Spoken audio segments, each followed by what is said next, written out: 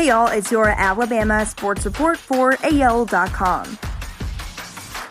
Najee Harris started at running back for the Steelers in their big win on Monday Night Football. Harris ran for 62 yards and 1 touchdown on 22 carries and caught 3 passes for 16 yards. He scored the game's first touchdown on a 10-yard run with 9:42 left in the first quarter. Cleveland Cavaliers guard Colin Sexton has a torn meniscus in his left knee, and the NBA team does not have a timetable for the Alabama standout's return. Sexton sustained the injury on Sunday during the Cavaliers' 126-109 victory over the New York Knicks. Alabama cornerback Marcus Banks has entered the transfer portal, he announced Monday evening on Twitter. He said this in the tweet: "Thank you to all the coaches, staff, fans, and especially to all my brothers and teammates at the University of Alabama.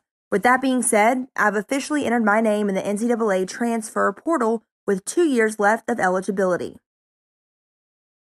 It was a special night Tuesday in Tuscaloosa as Alabama basketball opened their season.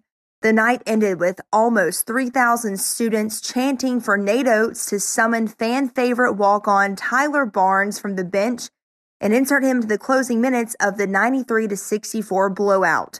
A roar followed when Oates obliged, and the crowd erupted again when Barnes made back-to-back free throws with 1:25 on the clock.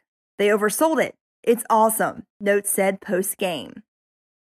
That's your Alabama sports report for AL.com.